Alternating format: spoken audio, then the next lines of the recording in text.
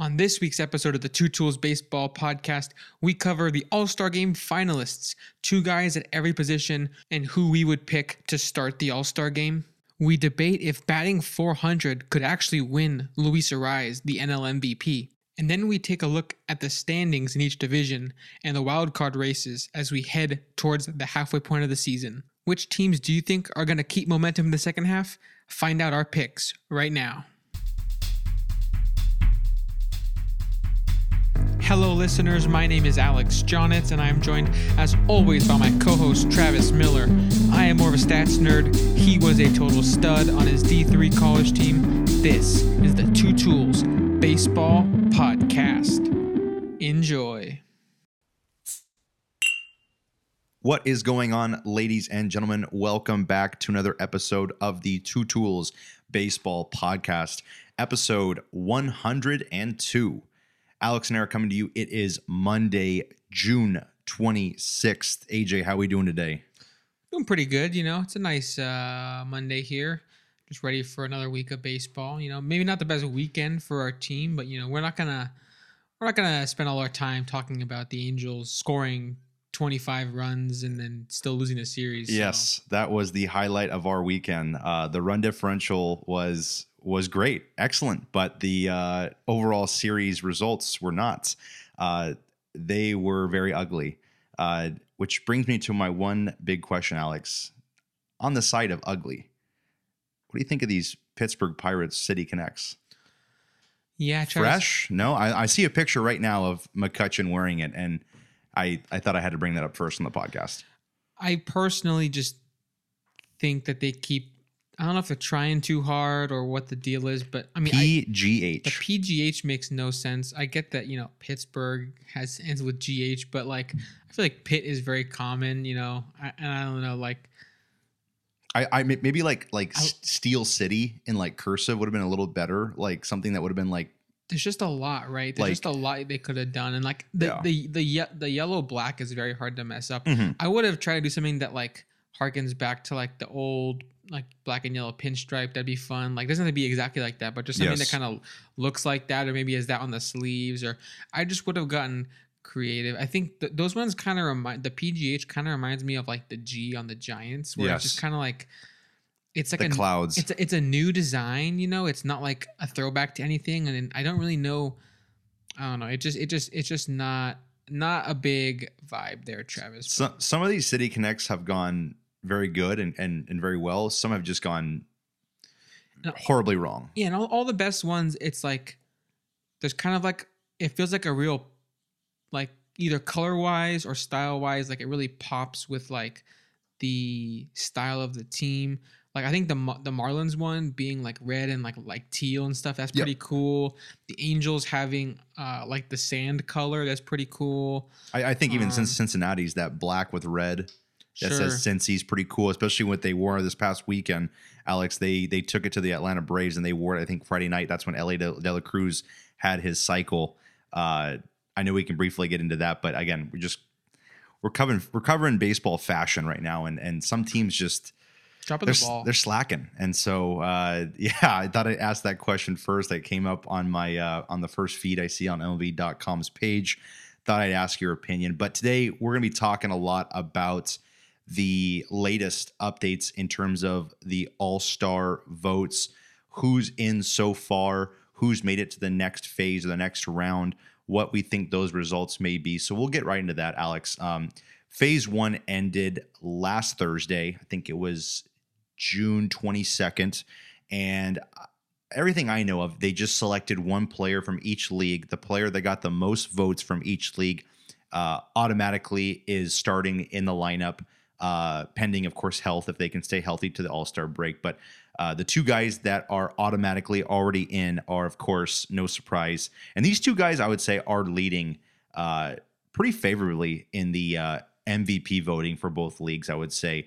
Shohei Ohtani for the American League and Ronald Acuna Jr. for the National League. Both of those guys are safe. They are going to be locked into the team, both National and American League.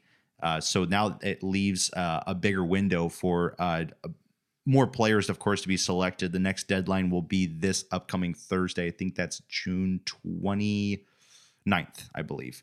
And that's when you can fans can vote from here on out to this Thursday and get the next best players into the All-Star game. But what do you make so far of both those guys, Acuna and Ohtani? Obviously deserving. Probably like the go-to choice if you had to just pick.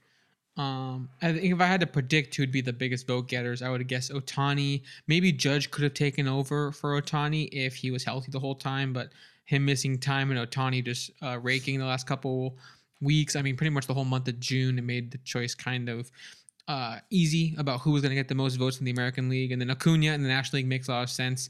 I mean, if you told me like Corbin Carroll or something like that, maybe I could see it. But Atlanta has such a big fan base that like there was just 100% chance that he was going to be a finalist, and him having the most overall makes a lot of sense. It does. And like we mentioned, I think last episode or a previous one, Atlanta, for some reason, I mean, there's not a team close by to the city of Atlanta in terms of major leagues. So they have such a huge fan base of geographic, when I talk geographically of the United States, I think they have like 6 or 7 different states that are probably rooting for the Atlanta Braves. So that's why most times Braves are going to get a high percentage of votes, or guys that are playing in big cities like LA, Chicago, or New York. Those guys will get a lot of votes as well. But Alex, let's jump into the phase 2 of the voting.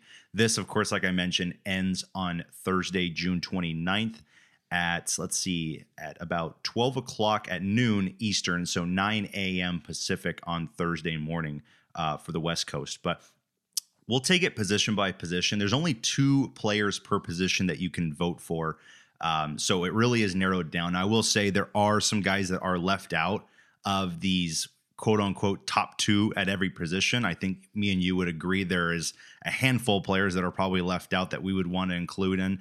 But this is what I guess the fans kind of just wanted. They narrowed it down to the top 2, and that's what you got to vote on. But let's start with the first base position, Alex.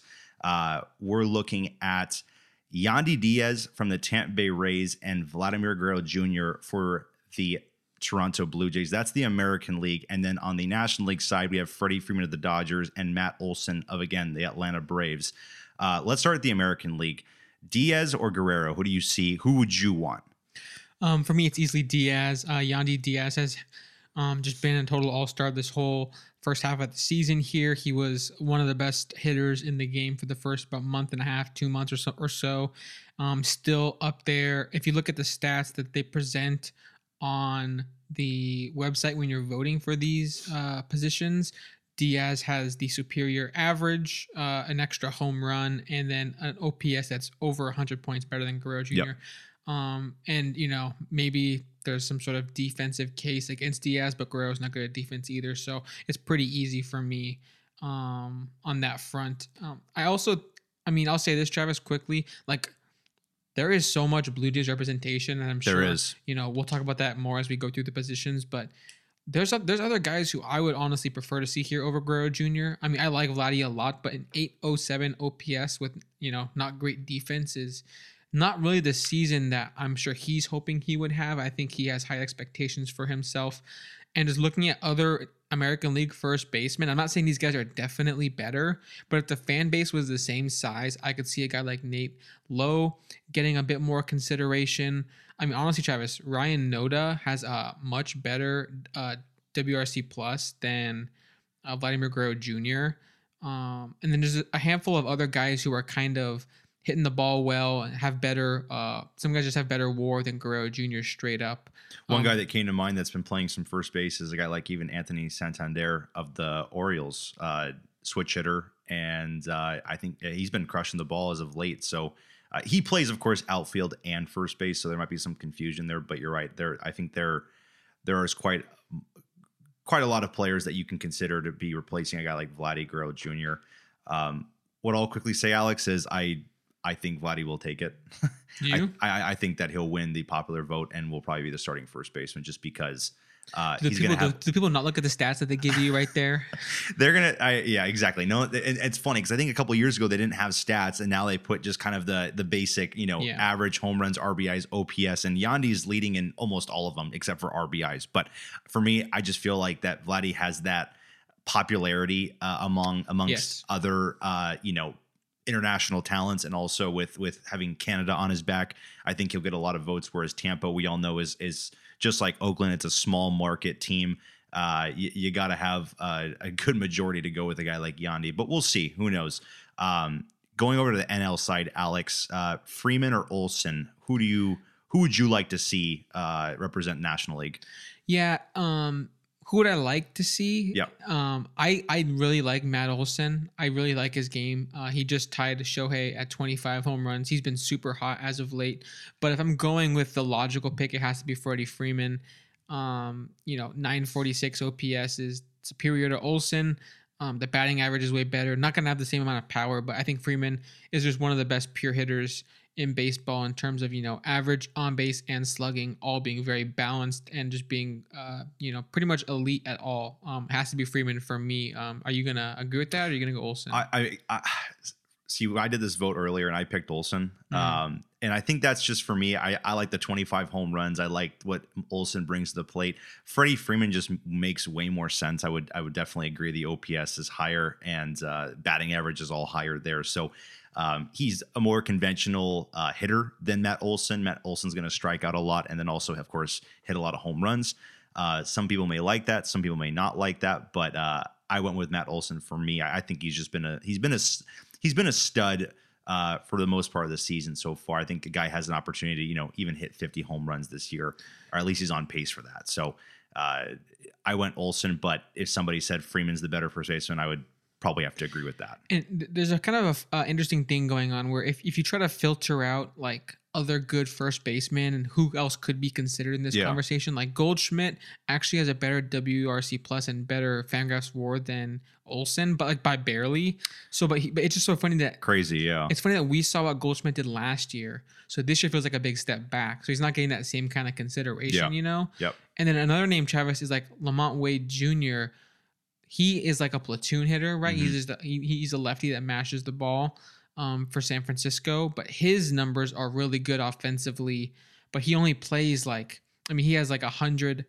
What's the number here? He has he has over 50 fewer plate appearances than Olsen. So how much does that kind of factor into your assessment? So exactly, the platoon players also kind of throw a funny wrench into things. Alonso, 24 homers as well. But I'm trying to almost say that I feel like the finalists shouldn't just be a top two. Maybe go a top three or something, because there's a lot of fun names I feel like that can still make the All-Star team, of course, but there's just other guys I'd like to see get compared with in this top group in the final ballot. But I think we have a good agreement on Olsen is a really fun player. Freeman is one of the best hitters in baseball right now. So those two being the top two, no big problem there. Yeah. But it's a surprise, no Goldschmidt on that list. You would have thought it'd be a gimme, beginning of the season, just how good he was last year. But moving to second base, Alex, surprising top two in the American League. Marcus Semien, no surprise there. We've stated it over the last couple of months. He's been on our all MLB team. He's one of the best second basemen in the bigs. He is one of the finalists at second base. But then you got Blue Jay, again, another Toronto Blue Jay. And I wonder if just Canada has just been really doing their work in this voting. But Whit Merrifield for the second finalist of the second base spot in the American League. He has a slight edge on the batting average, but only 2 home runs, 29 RBIs, and a 723 OPS. That's much lower than what Simeon's provided this year. So I'll start with you. I know what you're going to pick, but what do you make so far of that second base spot? I think it's an easy one for Semien to win. Yeah, Semien has to win this, Travis. It'd be really disappointing if he did not, I'd just say, because he has over double the Fangraphs WAR. I think he's probably a better defender. He's obviously a better hitter. All the offensive numbers are better. Batting average and on base are actually a slight edge to Merrifield, but Merrifield's such a just kind of lack of power hitter. He has 2 home runs on the year. Not a power threat whatsoever. Semien does have a higher walk percentage and hits for more power and plays a better glove. And I mean, Witt does steal bags, but so does Semien at 7 steals. So, I mean, I could see some biased fans trying to convince themselves about Merrifield, but I don't see it at all personally. And Chavez, like I've said in the previous position, there's plenty of guys I would honestly prefer to see on this ballot than Merrifield. I mean, I'll be honest, the American League second base spot is kind of shallow just because Altuve had that injury and he hasn't really caught up to these other guys in terms of like the production overall. Like if you look at Altuve's WAR, it's still below 1 because he's only played 26 games this season. So I kind of get it. And a lot of other guys have underperformed. Yeah, Andres Jimenez on the Guardians. Jimenez, Brandon Lau, amongst other guys, are not off to a hot start. Zach McKinstry on Detroit had a very hot start, has really cooled off, so he's out of the mix as well. The only real name, Travis, that I think firmly I would have above Merrifield would be Brandon Drury on the Angels. He has played around the diamond a bit. He's played some first base, maybe even some outfield, if I'm not mistaken. But he does have a 120 WRC plus. It's actually better than Semien. And what's Drury at for home runs? Drury is at 13 home runs. Okay, yeah. He's kind of been a unique hitter this situation. It's a lot of balls in play, not a lot of walks, but the power and the ability to hit the ball into the gap has been big. He's been a big extra base guy. So the slugging is almost at 500, which is higher than Semien, and it's a lot higher than Merrifield. I would still have Semien as my choice, but honestly, if I was just being completely looking at the numbers, I would be leaning Drury over Merrifield.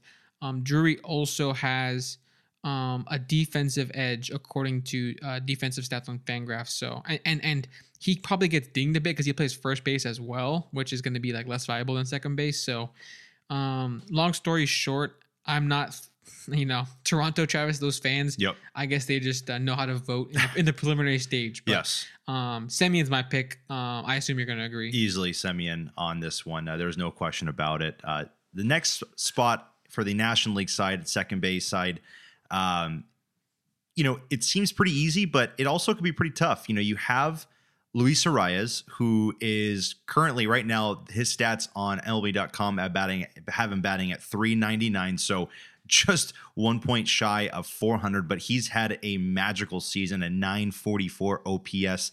Has really surprised everyone. He should win the spot at second base, but his counterpart, Ozzie Albies, he's got 18 home runs. He is the second highest home run total out of all infielders right now, Alex. I mean, only Matt Olson, his teammate, has more home runs out of all infielders on this list. So that's what's really impressive. I mean, for a second base spot, really providing that thump. But for me, I voted Arraez. I think Arraez should get the spot. He's had a magical first half. It would really be disappointing if he does not get a start on this all-star team. But what do you think, Albies or Arraez? Yeah, I'm going to go Arraez. For me, I always go strictly by the numbers and try to avoid the narrative. But the narrative with Arraez chasing 400, it means something. Yep. It means something. And we'll talk more about that later in the episode. But it definitely almost, I would say, any sort of tie or close race, you're going to give the nudge to the guy who's chasing a historic season. Also, looking at the position as a whole, Travis, National League feels pretty deep. Like Albies was not going to be a bad pick, but Thairo Estrada's having a really above average year, has better average and better on base than Albies. Albies a bit more pop. I like how you mentioned the 18 home runs for Albies. That's like a lot more than I think anyone would have guessed if they weren't following the Braves and kind of checking up on the stats. But Ketel Marte has been doing a similar job for Arizona, playing second base. Steals bags like Albies does, has power, 14 home runs. Marte is kind of like Albies in my opinion. I would probably lean Marte over Albies if I had to choose. I mean, Marte actually has a better average and on base and slugging. So the bat definitely favors Marte, but Marte is probably going to be a bit of a worse glove. But both steel bags, there's an upside to both, I believe. I've always been pretty high on Marte. Just he hits the ball, he crushes the ball, and he has a decent eye. More walks than Albies does. But Travis, there's guys across the board here that feel like they should be in the race here. Like Donovan has good batting average stats and good on base. You can go down the list. Stotts improved offensively. The list goes on. But National League second base for me has to be Arraez for the batting average and just the hitting as a whole was the best of anyone at the position. Yep. So I would go with him. Moving to third base, Alex. Again, we go to another in the American League. We have another Rangers Blue Jays battle going on. So Matt Chapman for the Blue Jays is one of the finalists, and Josh Young for the Rangers is the next and final finalist. I'll just say I went Young. I think Young is a fun and exciting rookie. He's got the numbers to prove it. All the numbers are better than Chapman, and I want to see this young guy represent the third base spot. I will say again, a very weird third base season we are having. There are a lot of big names I am not seeing on this finalist right now, which is again very, very surprising. But I went Young. Who do you got? Who would you go third base for the American League? Travis, I would probably. I'm not sure which way I would go with this. I guess I will go ahead and say. I will go ahead and say Matt Chapman. Okay. It's really close for me, but I'm really upset about these two choices, Travis. That's kind of why I was struggling to pick a choice, is because my choice personally, I'm looking at a guy, Travis, who has 12 home runs. He has 6 stolen bases, which is more than Chapman or Young. He has fewer strikeouts than Chapman or Young. He walks more than Young. He has a better average on base and slugging than Chapman or Young. He has a better defensive rating on Fangraphs than Chapman or Young, and the best Fangraphs were at the position. I'm talking about, of course, Jose Ramirez. He's the guy who, Travis, it feels like every single year we're considering him one of the best at the position, but he kind of somehow keeps going under the radar every year. And right now he's batting .293 with a .358 on base, over a .500 slugging, 12 home runs, 6 steals, walking more than he's striking out. He's having a phenomenal season with above average defense. He's leading the position in WAR.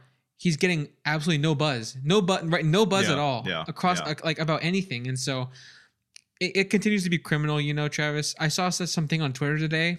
I forget who posted it, but it was about like active players that could be Hall of Famers. Yes. And they included Arenado, who I think deserves to be there. Yep. But they did not include Jose Ramirez. And Jose Ramirez is like right behind him in career WAR with fewer games played. Like there's no reason Jose shouldn't be considered one of the best players in the game.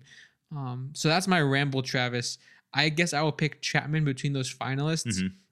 The bats are about the same. Chapman, I guess I'll give a defensive nod. And I also give a nod to how hot he was at the beginning of the year. And plus, I don't think he's ever started an all-star game that I can remember. No, I mean, Devers and Ramirez have controlled that spot for so long. And I think it's a good time to give him a shot. True. Young is a young guy who also deserves a lot of consideration with how he's hitting the ball right now. But I'll give the edge to Chapman between the two. Okay. Third base. Now, again, it's interesting. We don't have Machado on this finalist. Two common names we hear, of course, at the third base spot, but I would say they're both having awful years. Nolan Arenado and Austin Riley are the two finalists. Both guys have an OPS below 800, which is just not what they're used to doing. And, home runs aren't very high. Ribbies aren't very high. The batting average is below a 270. So again, I don't know really what to make of this third base spot, because I don't know, but I have a feeling Arenado is going to win it just because it's Arenado. He has the name, even though Riley does have the support with just a huge fan base. But it just feels like kind of it's just an honorable mention kind of year at the third base spot. I'm not really too impressed with these guys, but what do you make so far? I mean, again, we can go back to even the American League side. It's just a weird year at third base. Yeah, Charles, we agree. It's a very weird year. Don't love either name being the finalist. I get why they are the finalist. Arenado, like you said, has got the name recognition. Riley has also the name recognition, but also just that big fan base behind him. So you said you think Noto will win? I think Noto will win, yeah. I can see that. I mean, I think he has. I mean, I think coast to coast, everybody kind of knows his name, and like fair. He has all of the West Coast because he's from the West Coast, and actually every stat is higher here listed. Yeah, but by barely, but everything is higher. So I could see that going Nato's way. Travis, the trend continues of guys I'd rather see. Yes, you know. I never thought I'd be saying this, but JD Davis is hitting the ball way better than either of these guys halfway through the year. Jeimer Candelario is actually hitting the ball quite well for the Nationals. There's just tons of NL third basemen who I get that they're not the sexy pick.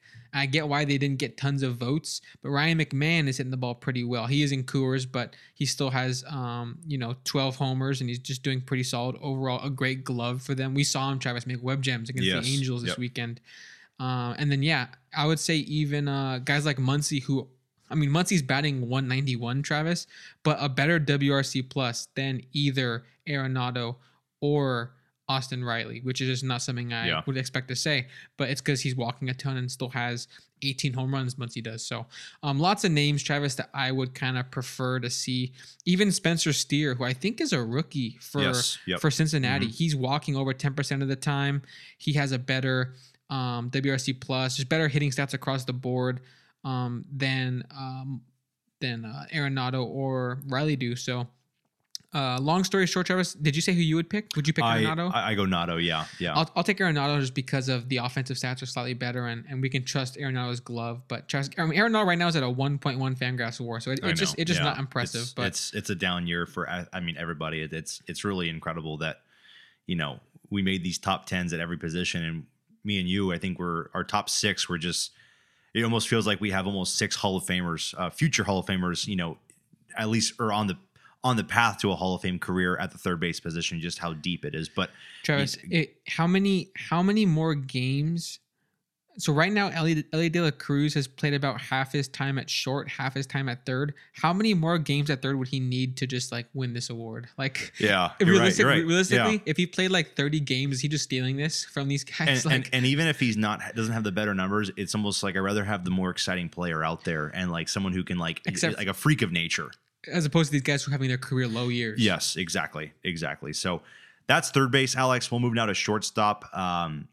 A really fun one, I would say, at the shortstop position in the American League. Again, another Rangers and Blue Jays battle right here. But Bo Bichette, who is having a pretty good season. He's batting .318, 14 home runs, 47 RBIs, and an .857 OPS. I feel like he's gotten a lot of love so far throughout the entire season, but there's a guy in Texas by the name of Corey Seager that is just playing out of his freaking mind right now.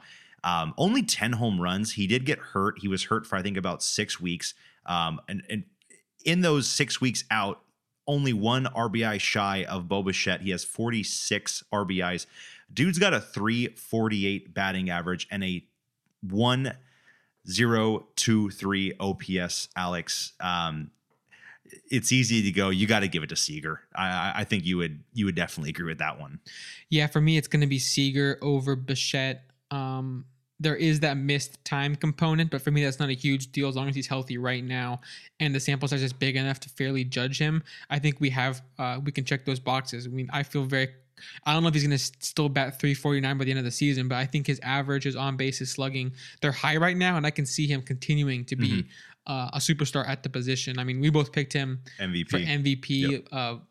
At least in that kind of top finalist kind of discussion. And he could do it, Travis. It just is going to come down to him being there till the end. I mean, he's about 20 games behind schedule than some of these other shortstops, but he can kind of, almost looks like 28 games fewer played than Wander Franco. So it will be hard to make up that ground, but if he can finish around 120 something games and then a couple other guys, obviously all the betting odds are going to go for Ohtani, but barring injury, I think Seager's not out of that race. But Bichette, like you said, is having a good year, and he deserves to be, I would say, an all-star.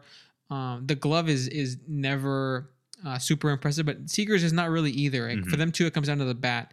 The most complete guy, Travis, that is, of course, being left off because of the team he plays for me, is Wander Franco. 9 home runs, a great plate presence because he can walk and also avoid strikeouts. He has 25 stolen bases, which is just a ton to have at the halfway point, right? And he plays really good defense. So for me, and he leads in Fangraphs WAR by a good margin amongst all shortstops, let alone American League. So I think you predicted it. You said it a couple weeks ago. You're like, it's gonna be Bichette and Seager because Franco plays for Tampa Bay. Yeah. And you were totally right. Yeah. But Franco, for me, deserves a bit of a shout out. He does. He definitely does. And that's what also scares me. Or I look at first base with Vladdy and Yandy. You know, the fan base strength is key in getting these guys to start. But shout out to Wander. He's been unbelievable the entire season. He's been carrying that team to what's an incredible season so far by the Rays. But on the National League side, Alex, again, not the sexiest picks. Frankie Lindor is one of the finalists. I would say he is having a okay / I mean, he's not producing what he is getting paid, Alex. Right. We'll cover that right now. But the next finalist is Orlando Arcia, who is having a monster year for the Atlanta Braves. But just covering both guys, Francisco Lindor getting paid north of $30 million a season. He's only batting .221, 15 home runs, which is good, 53 RBIs, which is good, only a .745 OPS, which is awful for what we're used to seeing Lindor do. Unlike his counterpart, the National League counterpart, Orlando Arcia, he's got an .824 OPS. Very, very productive for a guy that, I think he only gets paid maybe $5 million a season, Alex, and a .315 batting average for Arcia. Less power and less RBIs, but I really don't care about that, the shortstop spot. I'm going with Arcia on this one just by the respect that he has he's made the league give him over the course of the first half with these numbers. So that's where I'm going to lean. Arcia as my guy for shortstop. What about you? I'm also going to go with Arcia between these two choices, Travis. It's a fun little National League East division rival face off between the two. And of course, the Braves find a way to do it again, Travis. They didn't pay Swanson the big money. They get a breakout. And they also choose not to really utilize Vaughn Grissom, who had a good second half of the season last year offensively. Their prospect, and they said, you can go to the minors. We're going to roll with Arcia, and he's been great for them. Not as big of a sample size as some of the other guys at the position in the National League, but I think the offense makes up for it. He's just a substantial bit better offensively than the other options in the league. But there's other guys, Travis, as well, just like all these other spots where I guess just the big Mets and Braves fan base is kind of overpowered. But, Matt McClain's hitting the ball well. He's a rookie. He's maybe doesn't have the games played, but he's batting .325. Just better offensive numbers overall than Arcia and Lindor. Mm-hmm. And then also looking at Geraldo Perdomo on Arizona, Travis, he's hitting the ball really good right now.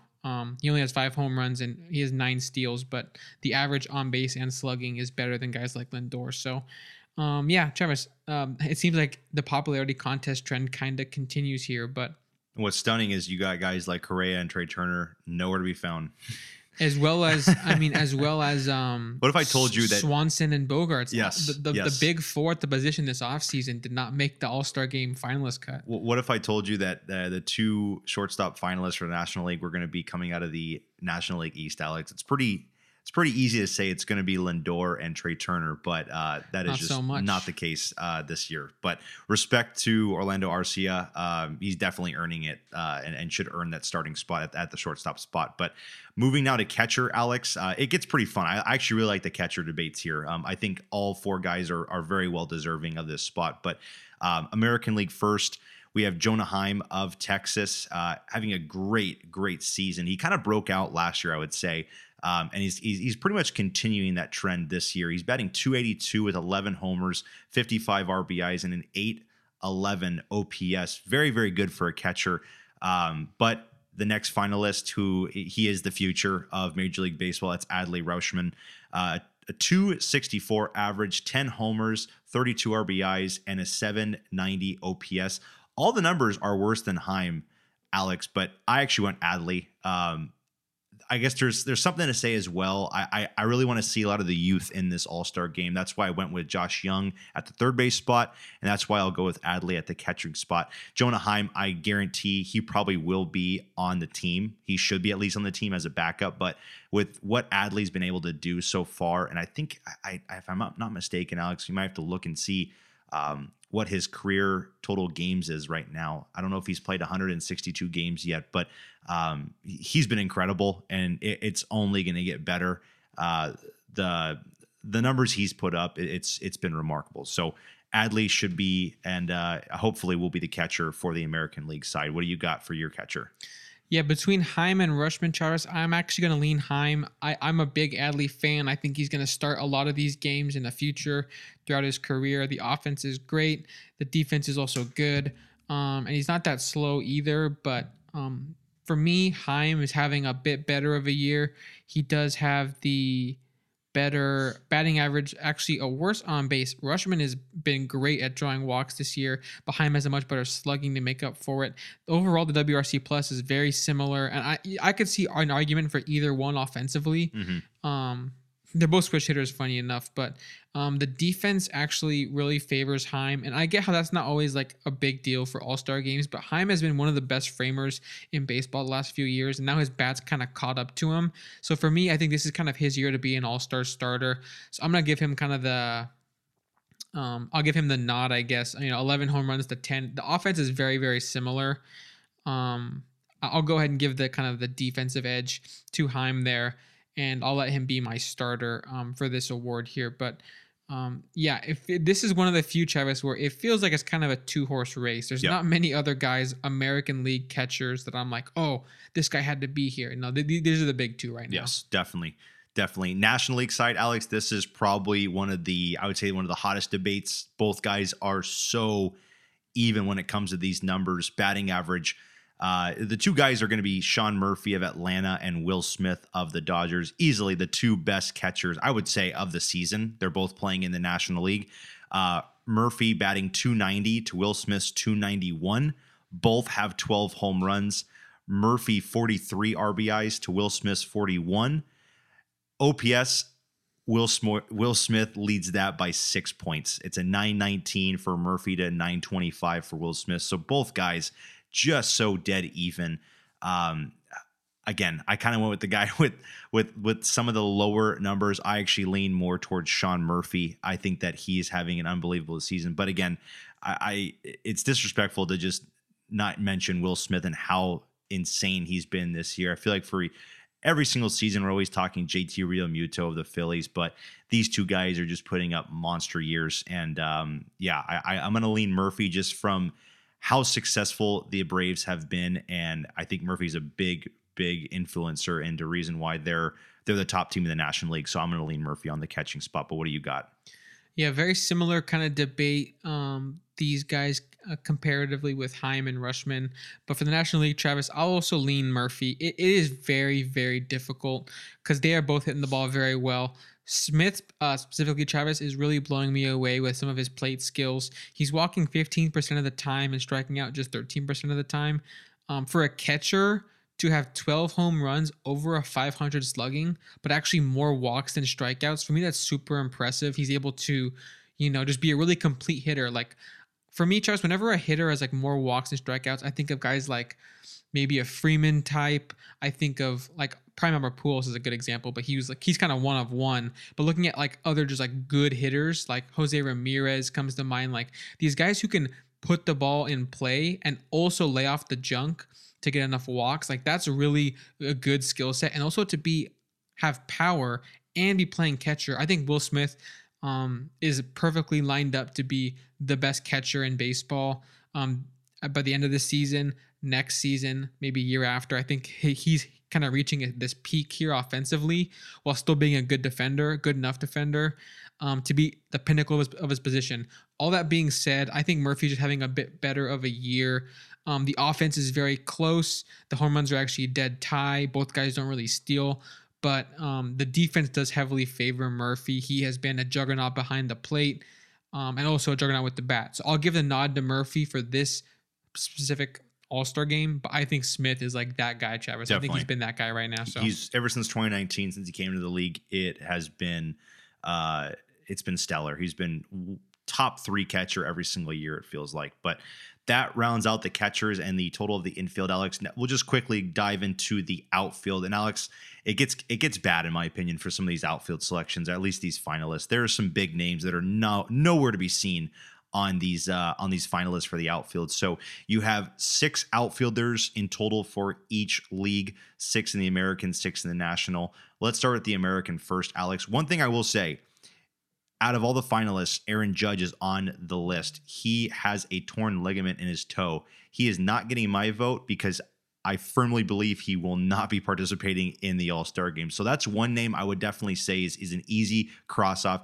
Even though the numbers prove it, he should be an All-Star. I don't want to waste that vote on someone that is hurt and is not even going to participate. But when I look at these 3 outfielders, Alex, there's a lot of names that I've hoped to see on this finalist list. One name that I honestly can't believe is on here is Kevin Kiermaier. He's a good outfielder, really good defense, but do I see him being a finalist for an All-Star bid? Not really. But I will say out of all the 6 names, so you have Mike Trout, Kevin Kiermaier, Aaron Judge, Adolis Garcia, Randy Arozarena, Yordan Alvarez.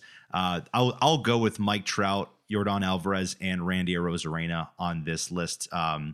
Trout, Alvarez, I think for me, pretty easy picks just because those are some of the best hitters on the planet. So you got to get them on the All-Star team. And then also Randy Arozarena, a lot of credit to what he's done this year. A 292 batting average, an 890 OPS. He's got a better OPS right now than Mike Trout. So you got to give that a selection right there. So that is my 3 outfielders for the AL. What are you thinking on right now for the American League? I'm gonna go with the same 3. Out of those choices, I agree with you. If I thought Judge was gonna play, I would pick him, even though he has like the fewer games played. Yes. But for me, it comes down to I get really annoyed, Travis, when someone who I don't think deserves to start gets in. Yep. So I'm gonna use my votes wisely on guys that I think are actually gonna be able to play. So I will also go with Trout, with Arozarena, and with Yordan Alvarez, just like you. But Travis, like you said, Kiermaier doesn't make a lot of sense. He had a really hot start to the year offensively, and then the glove's always amazing. I see plays on Twitter, Travis, like once a week where it's like, dude, I think this guy's like one of the best defenders of all time in baseball history. It's really special. But All-Star game, that's never really what it's been about. That's kind of the way it is, whether you kind of like it or not. Unfortunately, that's the focus has always been kind of on, comparing offensive production.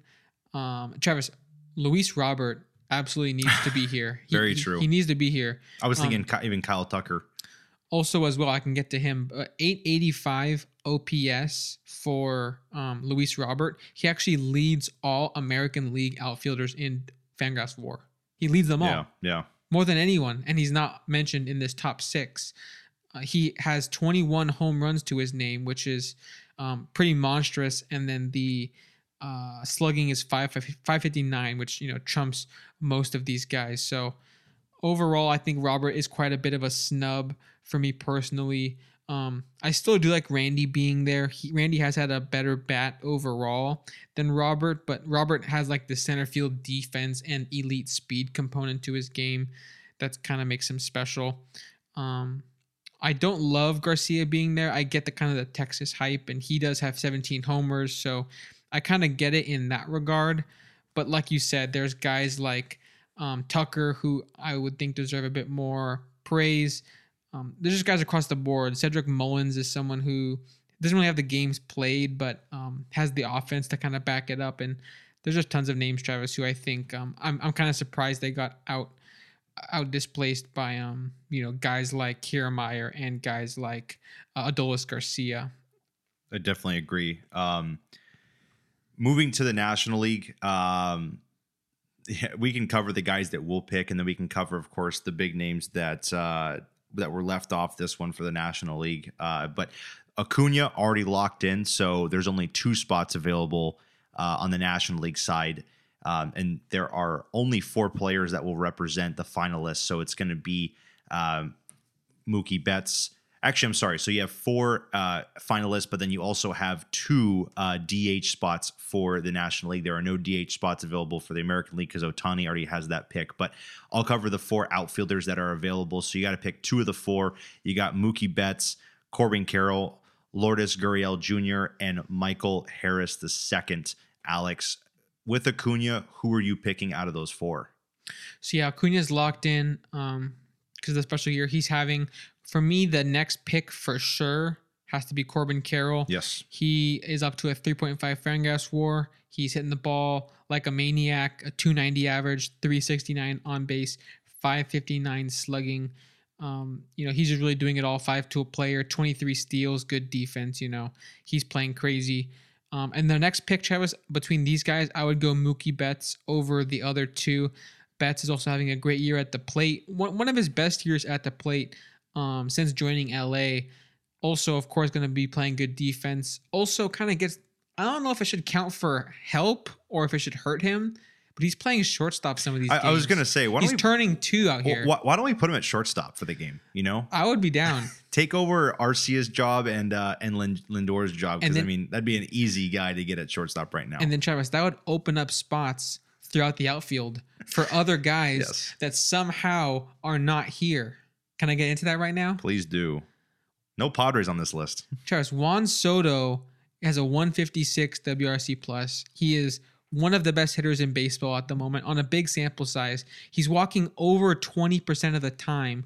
Same number of walks as strikeouts. He has a 425 on base, over a 500 slugging. He's top 4 in WAR at the position. 14 homers. And then Travis, his teammate, Fernando Tatis Jr. Yes, he missed the first few weeks on a suspension.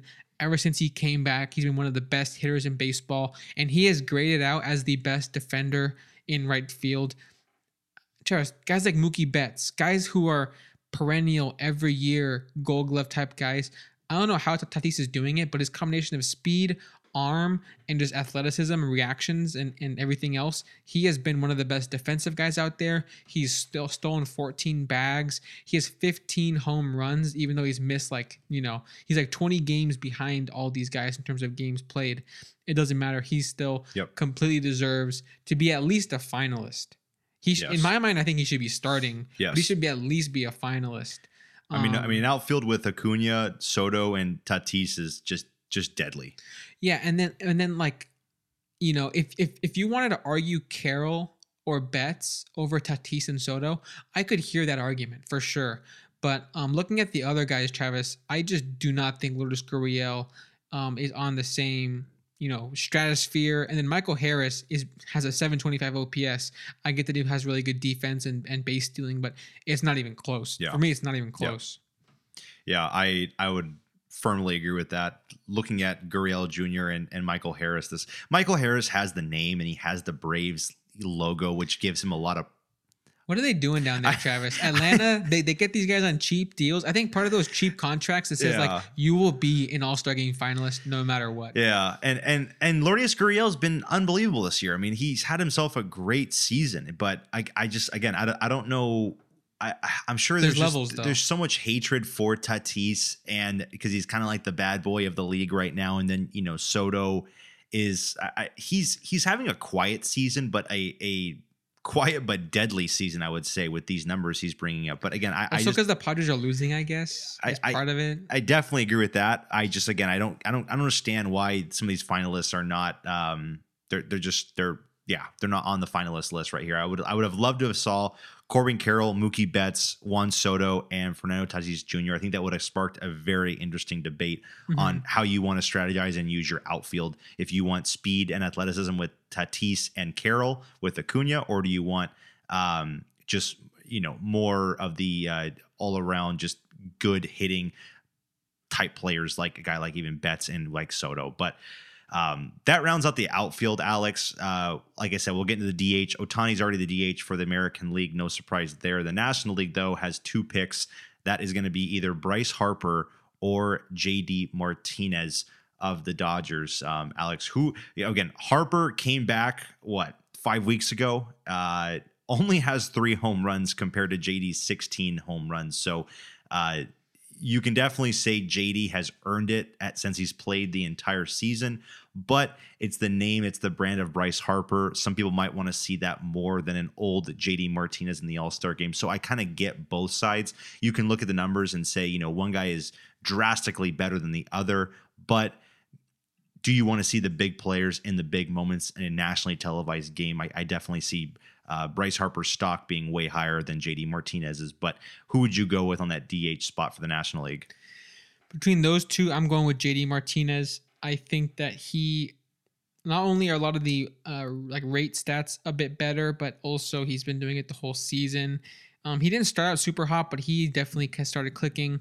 I think Travis, back when he was like early days with the Red Sox, like back when they were like the 2018 team. Oh, he was unbelievable. He was awesome, but I always kind of felt like maybe it was just my head was just wrong about him. But I always thought he was like this power kind of focused guy. He really is like a complete hitter. He's got the contact component to his game. He's got good discipline up there. So as a DH, I think he really brings the full package that you could want. I think last June, he was batting like 340 with only 6 home runs, and it's like this guy just traded the pop for the contact now. He's just hitting a bunch of singles and doubles, extra bases, still being a part of his game. But yeah, this year he has some level of pop with his 16 homers. He's on pace for one of the better NL DH seasons. Travis, like always, there's other guys who I feel like could be considered here, but the JD Martinez and Harper are really like true DHs, right? And there's this interesting thing happening in the league that I've talked about before, that because now every team has a DH, I think some of these teams kind of experiment with today we'll DH you, like Anthony Santander, but then tomorrow we'll DH Rushman, and then the next day we'll DH, whoever, and they kind of cycle through sometimes. And that can make for it can make it hard to vote on this kind of position. Like Justin Turner, Travis, he plays first, he plays third, he plays DH. It's kind of hard to say, how much consideration should you get to be a DH at your, on this kind of ballot. Mm-hmm. But overall, Travis, I think JD definitely has earned this spot, but there are other fun names I'd like to even point out too. Jorge Soler has 21 home runs. Nolan Gorman plays infield too, but he plays lots of DH, and he has been doing work for you in fantasy. I'm sure you've been able to see. But overall, Travis, if JD gets the nod, I'm more than happy with that. Definitely. Do you think that he will over Harper? I don't. You think Harper will get it? I think Harper will win it. I think this year you're going to see so many guys that probably aren't deserving, but I think the name, like I mentioned on the first position, Vladimir Guerrero Jr., I think he'll get it over Yandy. But yeah, I just think that there are certain guys that have that Brandon name that are going to get it. And it's, again, a lot of people give a lot of, value to an all-star, and some of these guys might not start, but they'll definitely make the team. But a lot of people say, they'll put that on their Hall of Fame plaque. Like, how many all-star games? But, I really can give two craps about an all-star game because it's just measuring your first half stats. I want to see the entire season put onto a, entire spectrum and seeing how you produce the entire year. But there sometimes when you just have that brand and that name, you hold a slight edge over a lot of these guys, even though some guys are just totally outperforming you and have been playing the entire season. But yeah, I think that if I had to bet money, I'd probably put it on Harper instead of JD, even though what's funny, JD has the the Los Angeles market right behind him. I'm sure he has the Boston market on him as well, wanting him to do well. So those two teams and markets and fan bases will probably rally behind him. But anyways, I think that Bryce Harper, of course, just having that name and what he did last year in the playoffs, I think people really want to see that in the postseason. Sure. So I think he also is right now the only Philly on the list for the National League. So I can see a lot of people rallying behind him because the Phillies everywhere have just been atrocious. But that rounds out the All-Star voting. I mean, when we record next, you'll probably announce who's starting and what the results are because that will end Thursday night. Alex, what should we get into next? I know we have some players to highlight that have been going off. Yes. Travis, I touched on him a bit earlier. We both did, talking about the National League second base position. But I wanted to quickly bring up Luis Arraez and just what do you think that this guy is capable of in terms of, chasing 400 is obviously unlikely, and that's been said a bunch of times, and we don't want to keep kind of harping on that. But do you think that if he did hit 400, what does that mean? And for me personally, I know what I would say, but do you think there's any MVP possibility here if he hits 400? Like, maybe Acuna is the better defender, the better base runner, the better power hitter. But if Arraez can just get 400 batting average first time, in since what 41 or something, or Yeah, I'm not 19, sure. yeah. Do you think it would carry so much historical significance that he could win an MVP award? I do. I think that it's been known to voters or it's been known to fans that the MLB writers and the voters do appreciate historic seasons, and I think batting 400 in a season is something we probably looked at as almost near impossible with just the way that the game is played nowadays. Batting average really isn't a thing to be, striving for. I think, in the last couple seasons, 327 has kind of been the peak batting average in the entire league, where you look at 10, 15 years ago, guys were easily batting 350 but not coming close at all to 400, but they were batting 350, and that was kind of like a normal average. But, with what he's been able to do and then what the Marlins are doing, I mean, Alex, this team right now, 45 wins. They're 45-34.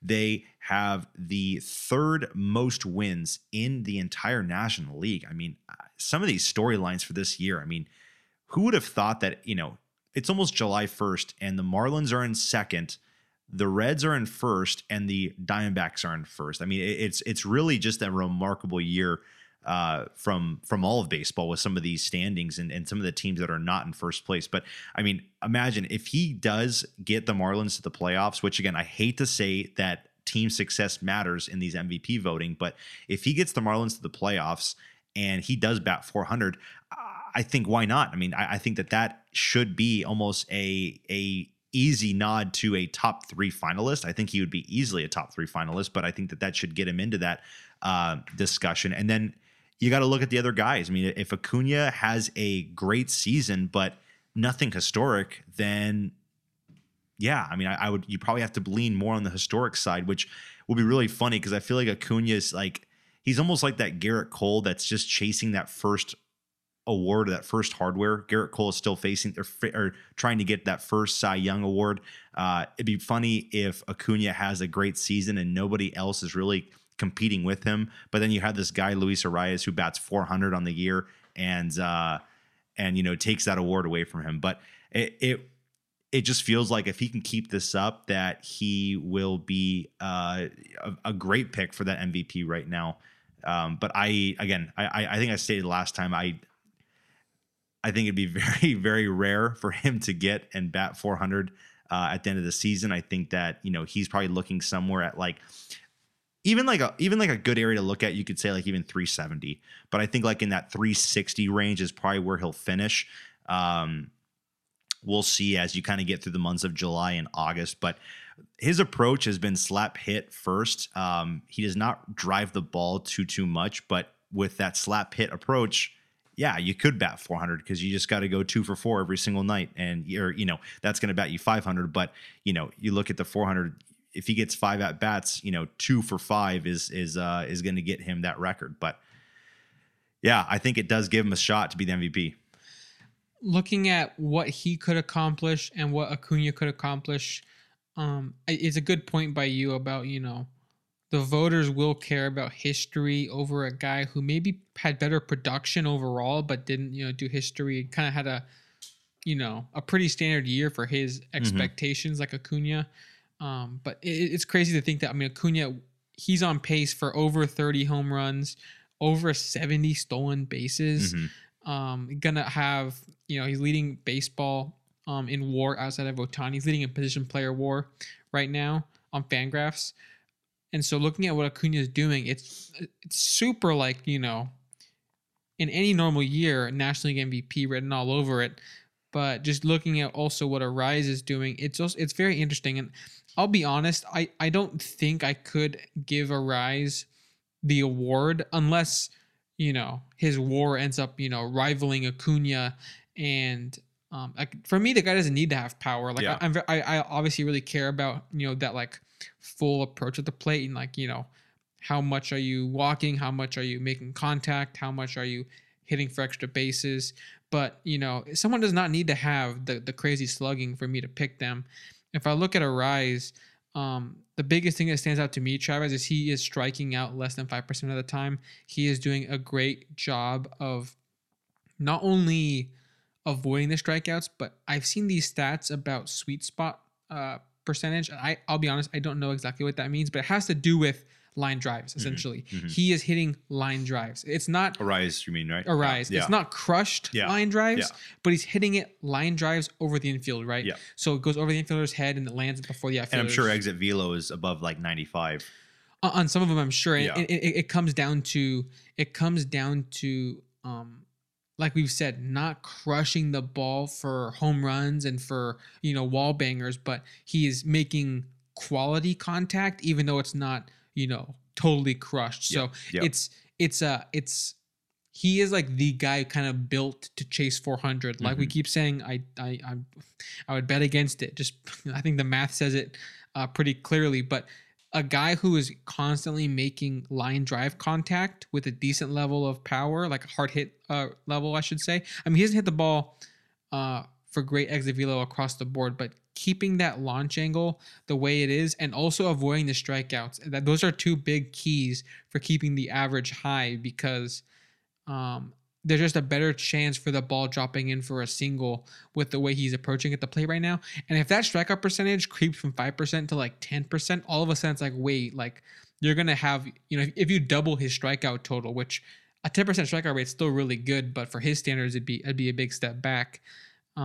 It could totally wreck his chances to get the award, or to get the the 400 milestone. But it's something we're going to continue to track, Travis, because as long as he's on pace for it, or on pace to be close by the end of the year, how can we not cover a guy who is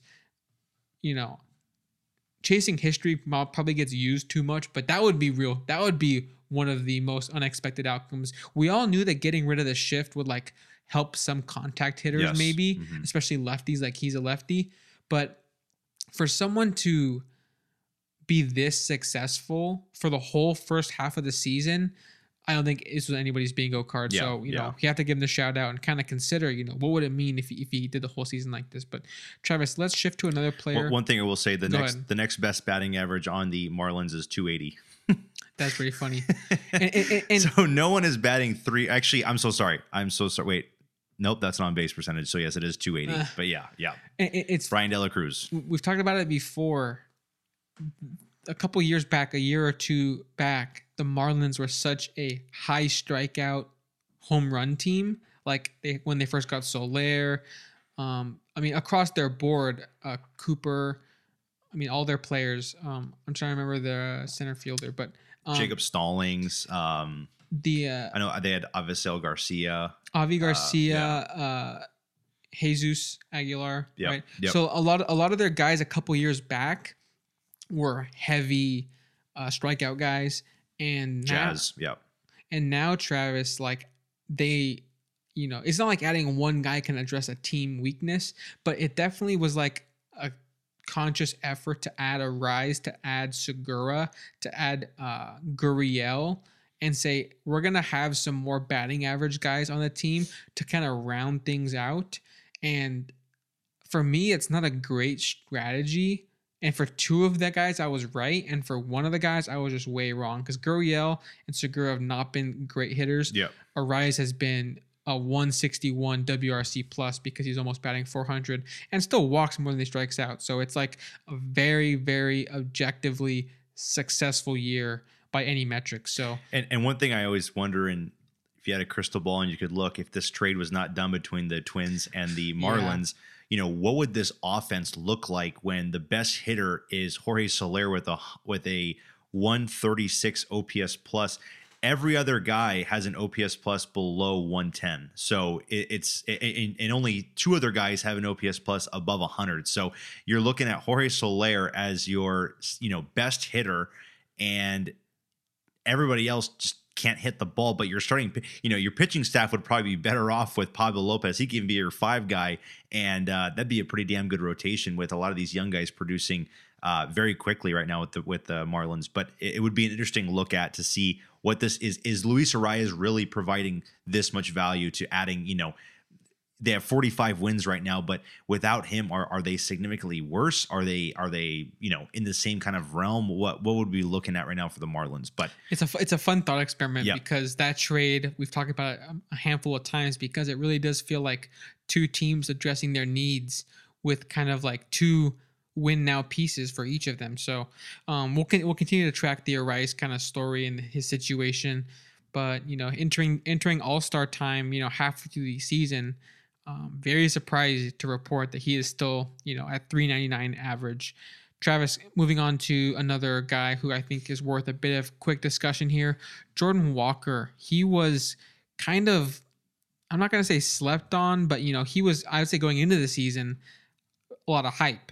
And then like first month or however long it was, there was a big step back because he kept hitting the ball on the ground. He can really crush the ball, but the offensive numbers just weren't really good enough, and he ended up getting demoted, right? Yep. Ever since he got called back up, he has been super red hot.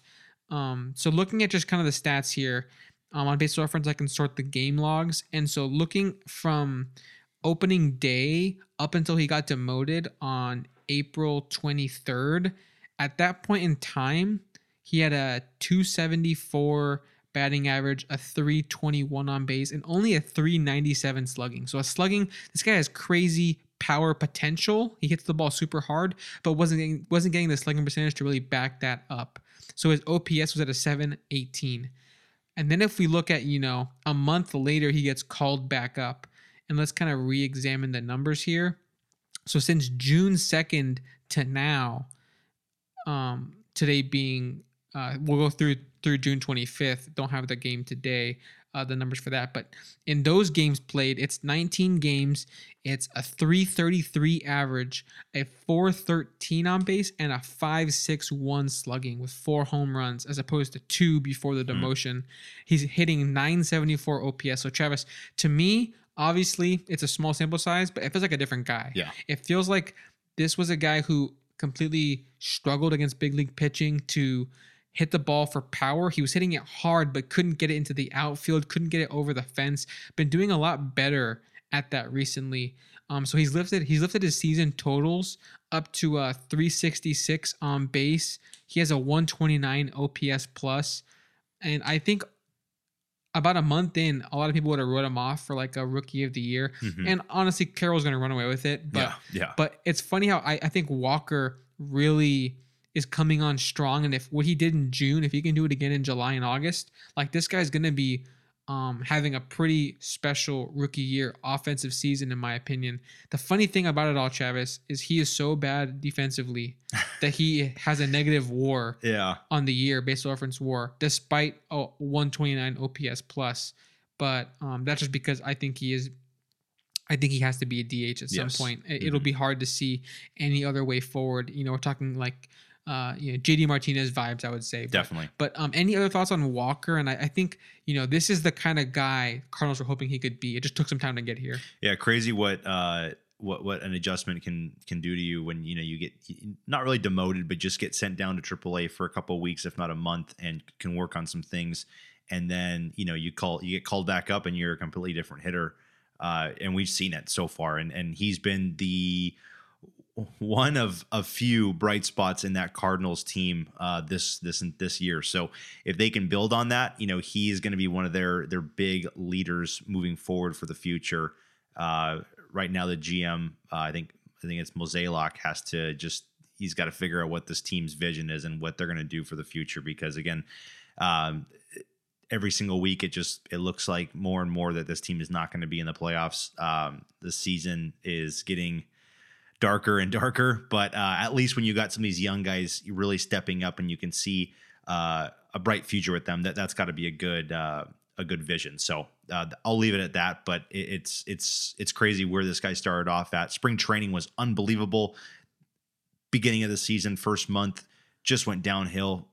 went down to AAA, worked on some things. Now he's back at the major league level, hitting like I think we all expect him to be. But I agree with you, Corbin Carroll. I think he's just running away with that thing right now. I don't think there's really anyone out there that can really go out there and stop a guy like him. So that's where I'll leave it.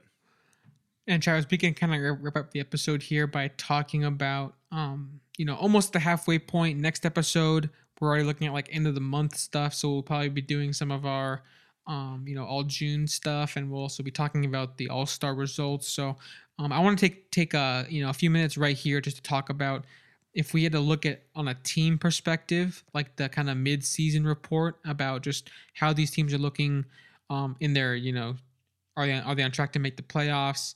Are they have they been disappointing? Are they going to be able to stay afloat in the second half? Just to kind of briefly go through some of these teams in the standings throughout the different divisions.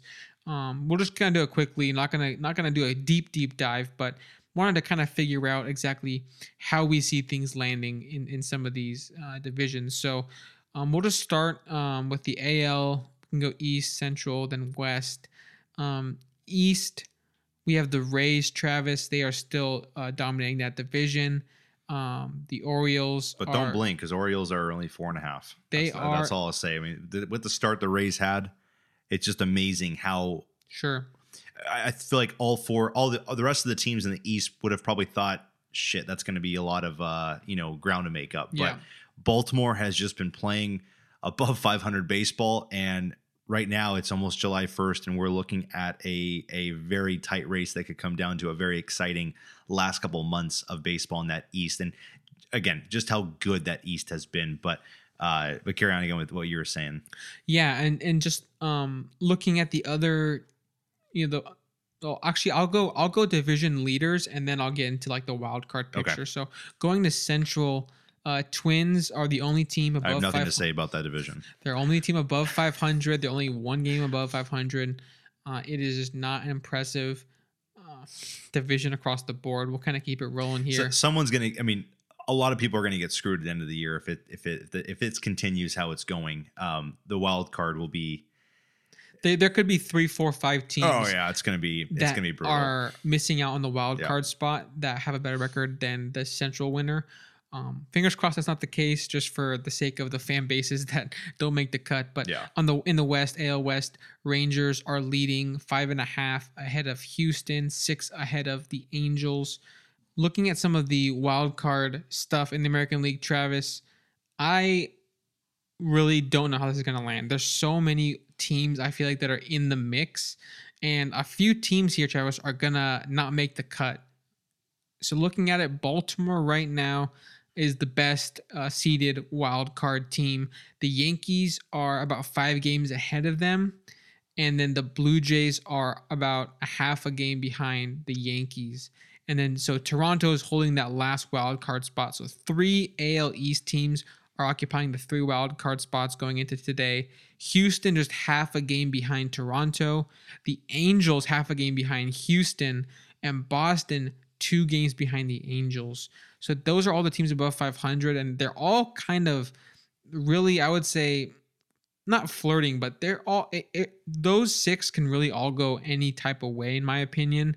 I would lean towards Boston possibly slipping out. Maybe Seattle can come on strong at some point, but I think that looking at Baltimore, Yankees, Toronto, Houston, Angels, Travis, 3 of those 5 will probably make it. Yep. And whichever 2 do not, it's going to be pain. Yes. It's going to be pain for those fan bases. They're going to be looking at the Central and say, how come we couldn't be teams in the Central?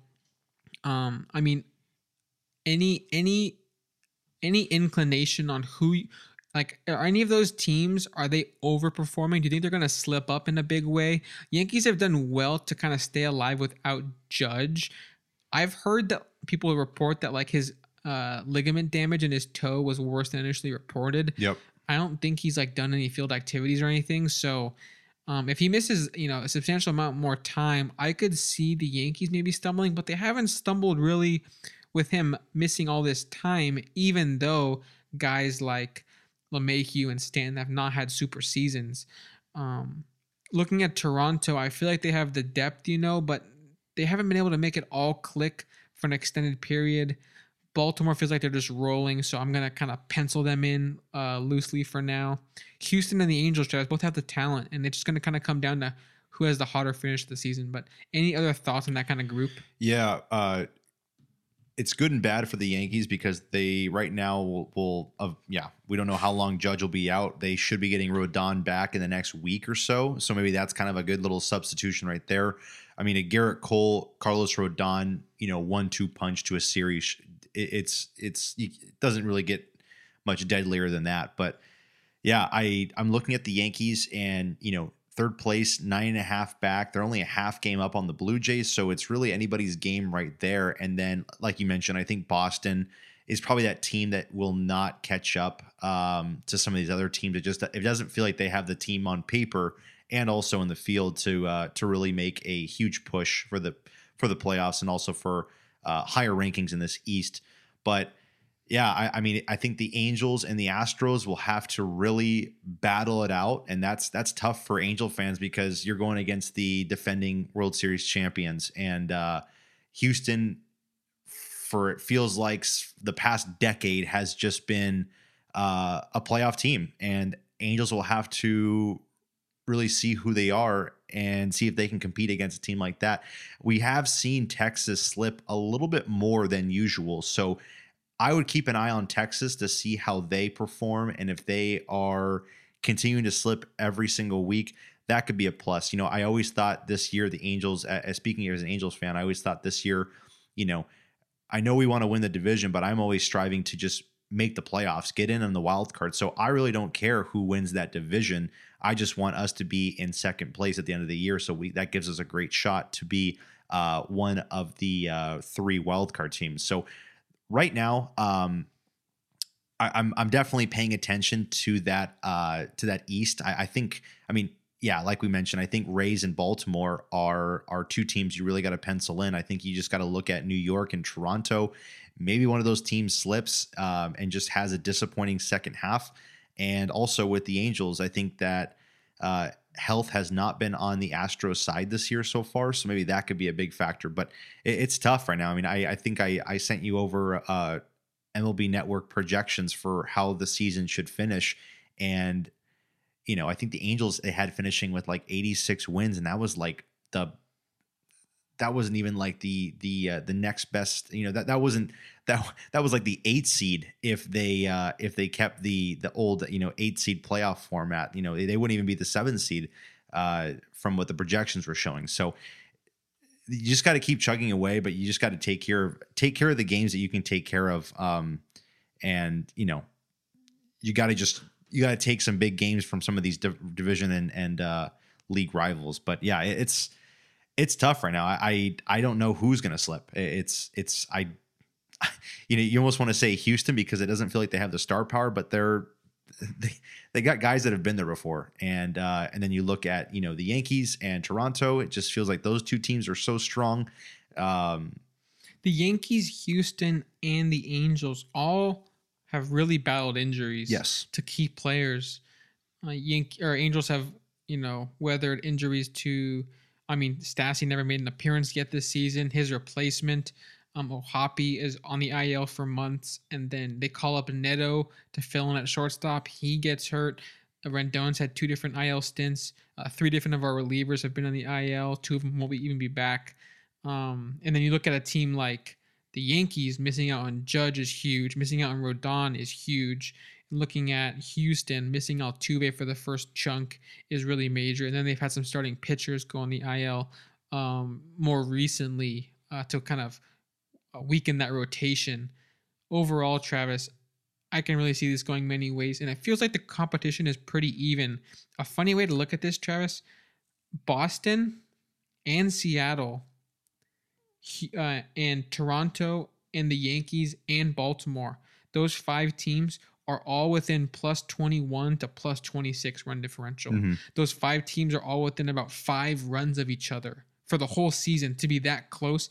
And then Houston and the Angels going into today are both at exactly plus 41. So it's really kind of feels like a dead even heat. Yep. And then of course Texas and Tampa Bay are really running away with the run differential stuff. But I will say to point out on Texas, they're a division leader right now and one of the best teams in Major League Baseball. But I got to say, I think that they have to be going downhill a little bit. I just feel like they've gotten so lucky this first half, Alex. I mean, looking at their lineup right now in Baseball Reference, you look at their starting 1 through 9.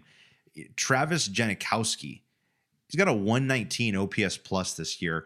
Leody, I don't know if I'm saying it right. Leody Tavares, a 126 OPS plus this year. Ezekiel Duran, a 139 OPS plus all this year. these guys, so many guys are 120 or higher. It's unbelievable. Yeah, I do think they should expect some regression from some of those guys. They're kind of having kind of that like magical season where guys are all clicking at the same time. It's been a really good first half of Travis. I think like the first half probably exceeds the wildest dreams of most of the fans. Like I think their ideal season was like, we're going to get second place to the Astros. We're going to win a wild card series. We're going to push for the ALCS. No, it's like, you guys might get a bye here. Yeah. Like you guys, no, but you're right that I think that if they regress a bit in the second half, I could definitely see Houston or the Angels applying pressure there in around the trade deadline. Good news for Angel fans, Travis. I just saw a headline. I mean,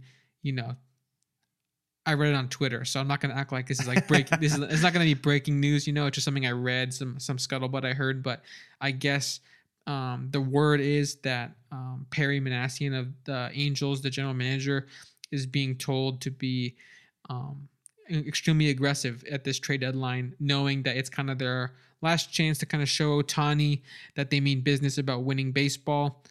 I could see us making a big push for whatever the big pieces are available at the deadline and then trying to make the playoffs that way. They've already added Eduardo Escobar and Mike Moustakas just in the last week to kind of fill in on some of the infield depth because Rendon's hurt, Neto's hurt, Urshela's out for the year. Walsh was not performing, got demoted. So they've immediately addressed the concerns with bringing in veterans. And I think they'll continue to do so until the trade deadline. So overall, Travis, that kind of heat in the wild card race for the American League feels very unpredictable because I could see all those teams really trying to compete down the stretch. But Travis, we'll round off with the NL here before we wrap up the episode. The division winners in the East, it is the Braves. They're 6 games up on Miami. In the Central, the Reds have taken over. Going into today, they were half a game ahead of the Brewers, still holding on to that division lead. And then in the West, it was the Diamondbacks 2.5 games above the Giants, 3 above the Dodgers going into today. Overall, Travis, this wild card situation, it's another scenario where I don't really know how it's going to pan out. But part of that's just because, I have to kind of figure out here, how real is this Marlins team? How real is this Giants team? I feel like they deserve to be where they're at based on how they're playing, But I will say, if a team like the Padres, a team like the Phillies, particularly the Phillies who have come on hotter recently, 40 and 37, if those kind of teams with that amount of spending and that amount of talent aren't able to kind of keep pace with Miami and San Francisco, who are talented but have spent a lot less money, are kind of building from within, making a few trades in the margin, smaller signings, it'd be really, I think, head scratching for some of these owners and GMs saying, we spent all this money and all these assets on extending Machado, extending Tatis, trading for Soto, buying Bogarts. In the case of the Phillies, we got Schwarber, we got Castellanos, we gave Wheeler big money, we gave big money to Trey Turner now in this last offseason. We added more bullpen depth. If those kind of teams end up still falling short of a team like San Francisco, who's 44 and 34, Travis, I don't think anyone really predicted them to be second place above the Dodgers as it currently stands. So just to be clear here, it's Miami with the first wild card spot in the NL. It's San Francisco with the second spot, half a game back, and then Dodgers are just a half a game behind San Francisco. The Miami's 11 games above 500, I think, but they're a minus 15 run differential. Yep. So kind of calling into question how legit is this first half of theirs. But I mean, Philadelphia also negative run differential, Milwaukee also negative. So, um, I guess give me your general thought on how you think this wild card race might shape up. And also, are you going to completely say the Mets, are they done? The Padres, are they done? Pittsburgh, are they done? Give me your thoughts on that because the Padres are plus 31 run differential, but a losing team. So Yeah. tough Yeah. spot, tough spot. Yeah, I think I'd lean more towards the Mets are done. I mean, 15 games back, of course, in the division. I know right now their chances of winning a division are pretty much over. For the Mets, you're 8 games back of a wild card. That's not impossible. You know, you got 3 full months, pretty much left in the season. Basically saying if you can make up 3 games every single month, you're gonna have a good shot. What I don't like to see if I'm a Mets fan is they're already starting to trade pieces. They did trade Eduardo Escobar to the Angels, so it almost is like, are they going to start looking at other resources to trade? And how's Cohen really going to judge a year like this? I mean, I don't know if Buck Showalter has a firm return next year after what he's been up to or what their team has been producing so far. So I would say the Mets, I would write them off. Just about almost write them off. San Diego, not so much. I mean, I know they're 9.5 back for the division, 6.5 with the wild card. I just think that their GM and their front office is not afraid to make drastic changes, and every deadline they are going to be making big changes. So I wouldn't be surprised if they're in on I know a big name that has been thrown out there is Shane Bieber from the Guardians. So it would not be surprising if they're looking to acquire a guy like him to go out there and lead that rotation. But Pittsburgh, in Pittsburgh's they're 5.5 back of a division spot, but they are 8 back like the Mets for a wild card. I don't see Pittsburgh really. Yeah, I think their bright days are over. They had a really fun start, but I just don't see them lasting 162 games. So I think that their time is kind of done and over with. Chicago Cubs too. They've been fun, but I don't see them really making that much noise. I mean, the only thing I would say for some of these teams is that they can just make some noise and win the division. Yeah, anything is possible. I mean, 5.5 games back for the Pirates and 3.5 games back for the Cubs. It's realistic, but and no one saw what the Reds just did coming, right? Nobody. So if the Cubs could do 12 something, straight wins, yeah. If the Cubs could do something similar, like just rattle off like 7 or 8 in a row, things can change quickly in that division where every single team has a negative run differential. It really can. And even looking at like a team like Philly, they're 10 games back of the division. I definitely think that Braves can kind of almost lock that division up. But I do think Philly does have a decent shot now at a wild card. I mean, they are 3 games back of the Dodgers. The big teams I'm looking at are Arizona and San Francisco. I still think Dodgers can win and will win the West.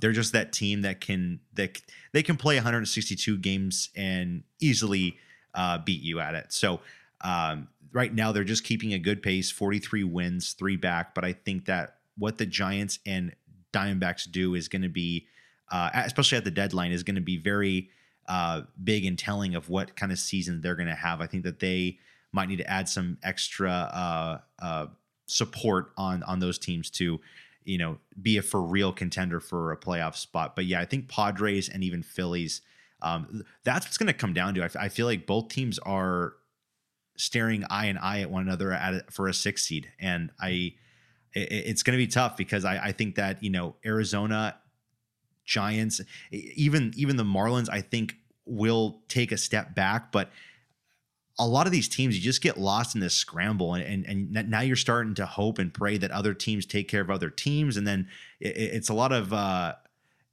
things that are out of your control. I would say for some of these teams to make it, but I mean, it all starts, I think, with like finishing out the first half on a healthy and strong note, and then taking that into the second half, but. At least with some of these teams, maybe like the Phillies, I haven't seen too much of them. I think they've been playing some better baseball as of late, so maybe that can be kind of a motivation point for them to make some big moves into the second half. They have to be a team as well. I think the Phillies have to be a team that have to make some moves at the deadline because again, they spent all that money, and if they don't make the playoffs, mean, again, what a failure from what they did last year to, transitioning to this year. And they're a team that, I mean, there are so many teams, Alex, that I look at and say, man, if they could just get into the playoffs, like the Angels, the future can be so bright. They have the talent. They have so many great playmakers. If you can just get in the playoffs and worry about these 3 and 5 game series, anything is possible. So Philly is one of those teams where it's just like, can you keep going along with this marathon to get into these short-term little bracket style tournaments? You did well last year. I think they could do well again this year when it comes down to a 3 game series or a 5 game series. So I mean, if Trey Turner does what he did in the Baseball Classic in the postseason, I think his team will win no matter what team. And he will be forgiven. Everything of this season will be forgiven on him. So and I like what you said about a team like the Phillies. Things haven't been going great for them, but if they can just kind of finish up and get in, Nola and Wheeler both don't have great ERAs, but I think they're both better than what they've produced this year. They're guys who I could see having a good second half, or at least a good playoffs if they were to make it. So that's fun. Travis, the last single thing before we go, just thought of this on the spot. Quick question. What do you think is more likely, the Dodgers or the Astros to miss the playoffs? Right now, the Dodgers hold the 3rd wild card spot in the NL, with Milwaukee 2.5 back, Phillies 3 back, and in the American League, Houston is a half game out of the wild card, half a game behind Toronto, half a game ahead of the Angels. They've squared off this weekend. Dodgers got the best of them, but I think it was a pretty entertaining series. But we're talking about teams with playoff pedigree. Who's most likely to miss out? I don't know. I'm going to lean the Astros. If I had to pick one of those teams, I think the Astros. Dodgers, for, again, all the struggles that they've gone through, they continue to keep on battling. They took 2 of 2 at Angel Stadium, and they took 3 of 2 at Dodger Stadium. I feel like they do very well against teams outside their division. I've seen so many times this year where they just cannot take care of their own division. I mean, we saw them get swept by the Giants.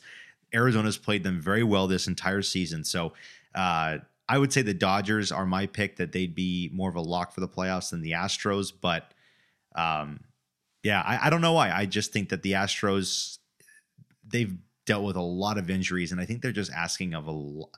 They're asking a lot from some of these guys, and maybe there is kind of a hangover from the World Series that they are, they may encounter. But they have so many weapons, I feel like. But I just feel like the Dodgers are more suited for that in terms of 162 games. But who knows? I could be wrong. I could see that too. I would probably lean them as well, because I just trust the Dodgers a bit more than I trust anyone else to figure things out. Whenever a pitcher goes down, Syndergaard proves that he can't really keep the job. They just call up some starting pitcher I've never heard of, and he starts dealing. So I have lots of faith in their ability to kind of make things work. Their superstar outfielder, we need a shortstop for 2 weeks while our guy's hurt. I can play shortstop. They find a way to make it work somehow, some way.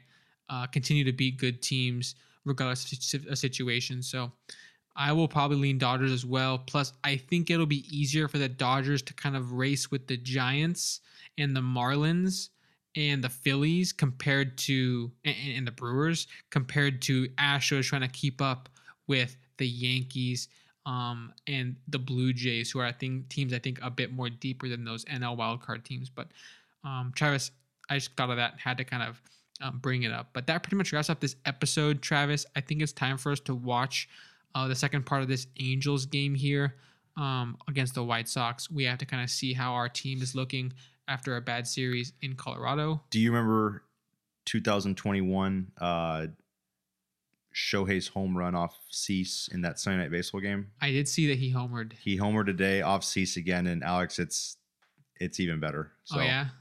Look forward to showing you that highlight right now. I gotta check Twitter, guys. To check this Shohei is out. now leading. If you're listening, which you aren't, you'll be listening to this probably on Tuesday, 27th. But Shohei is now leading Major League Baseball with 26 home runs. So that's an update on the home run tracker. Hopefully he hits a couple more before the night is over. But if you made it this far, we thank you so much for keeping up, and we'll talk to you guys next week. Presented by Tool Tools Podcast.